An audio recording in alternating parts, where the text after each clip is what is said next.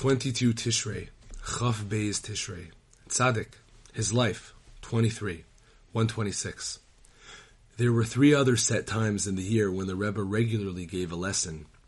Each winter he would travel once to Turin and once to Teravitza. On these occasions he would give his lesson at the 3rd Shabbat meal.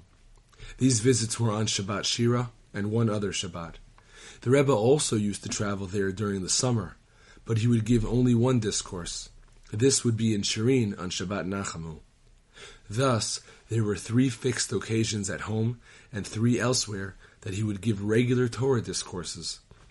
Aside from these occasions, he had no other fixed time for delivering discourses. He never used to join us for the 3rd Shabbat meal at all, except for the Shabbatot I have mentioned. The rest of the year, he would always make the 3rd meal alone in his room.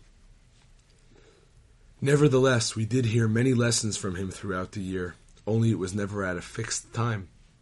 Any moment at all could become an opportunity for God to make us worthy of hearing the most extraordinary lessons from his lips.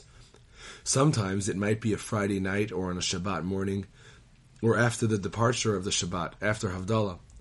Other times it would be during the week.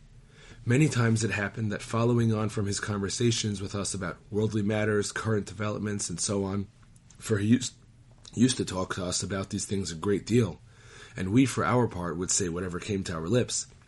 We would hear from him many Torah teachings, and the teachings were linked with everything we had been talking about. This happened very regularly. Finally, we began to see with our own eyes that everything he said was entirely Torah, even his everyday conversations.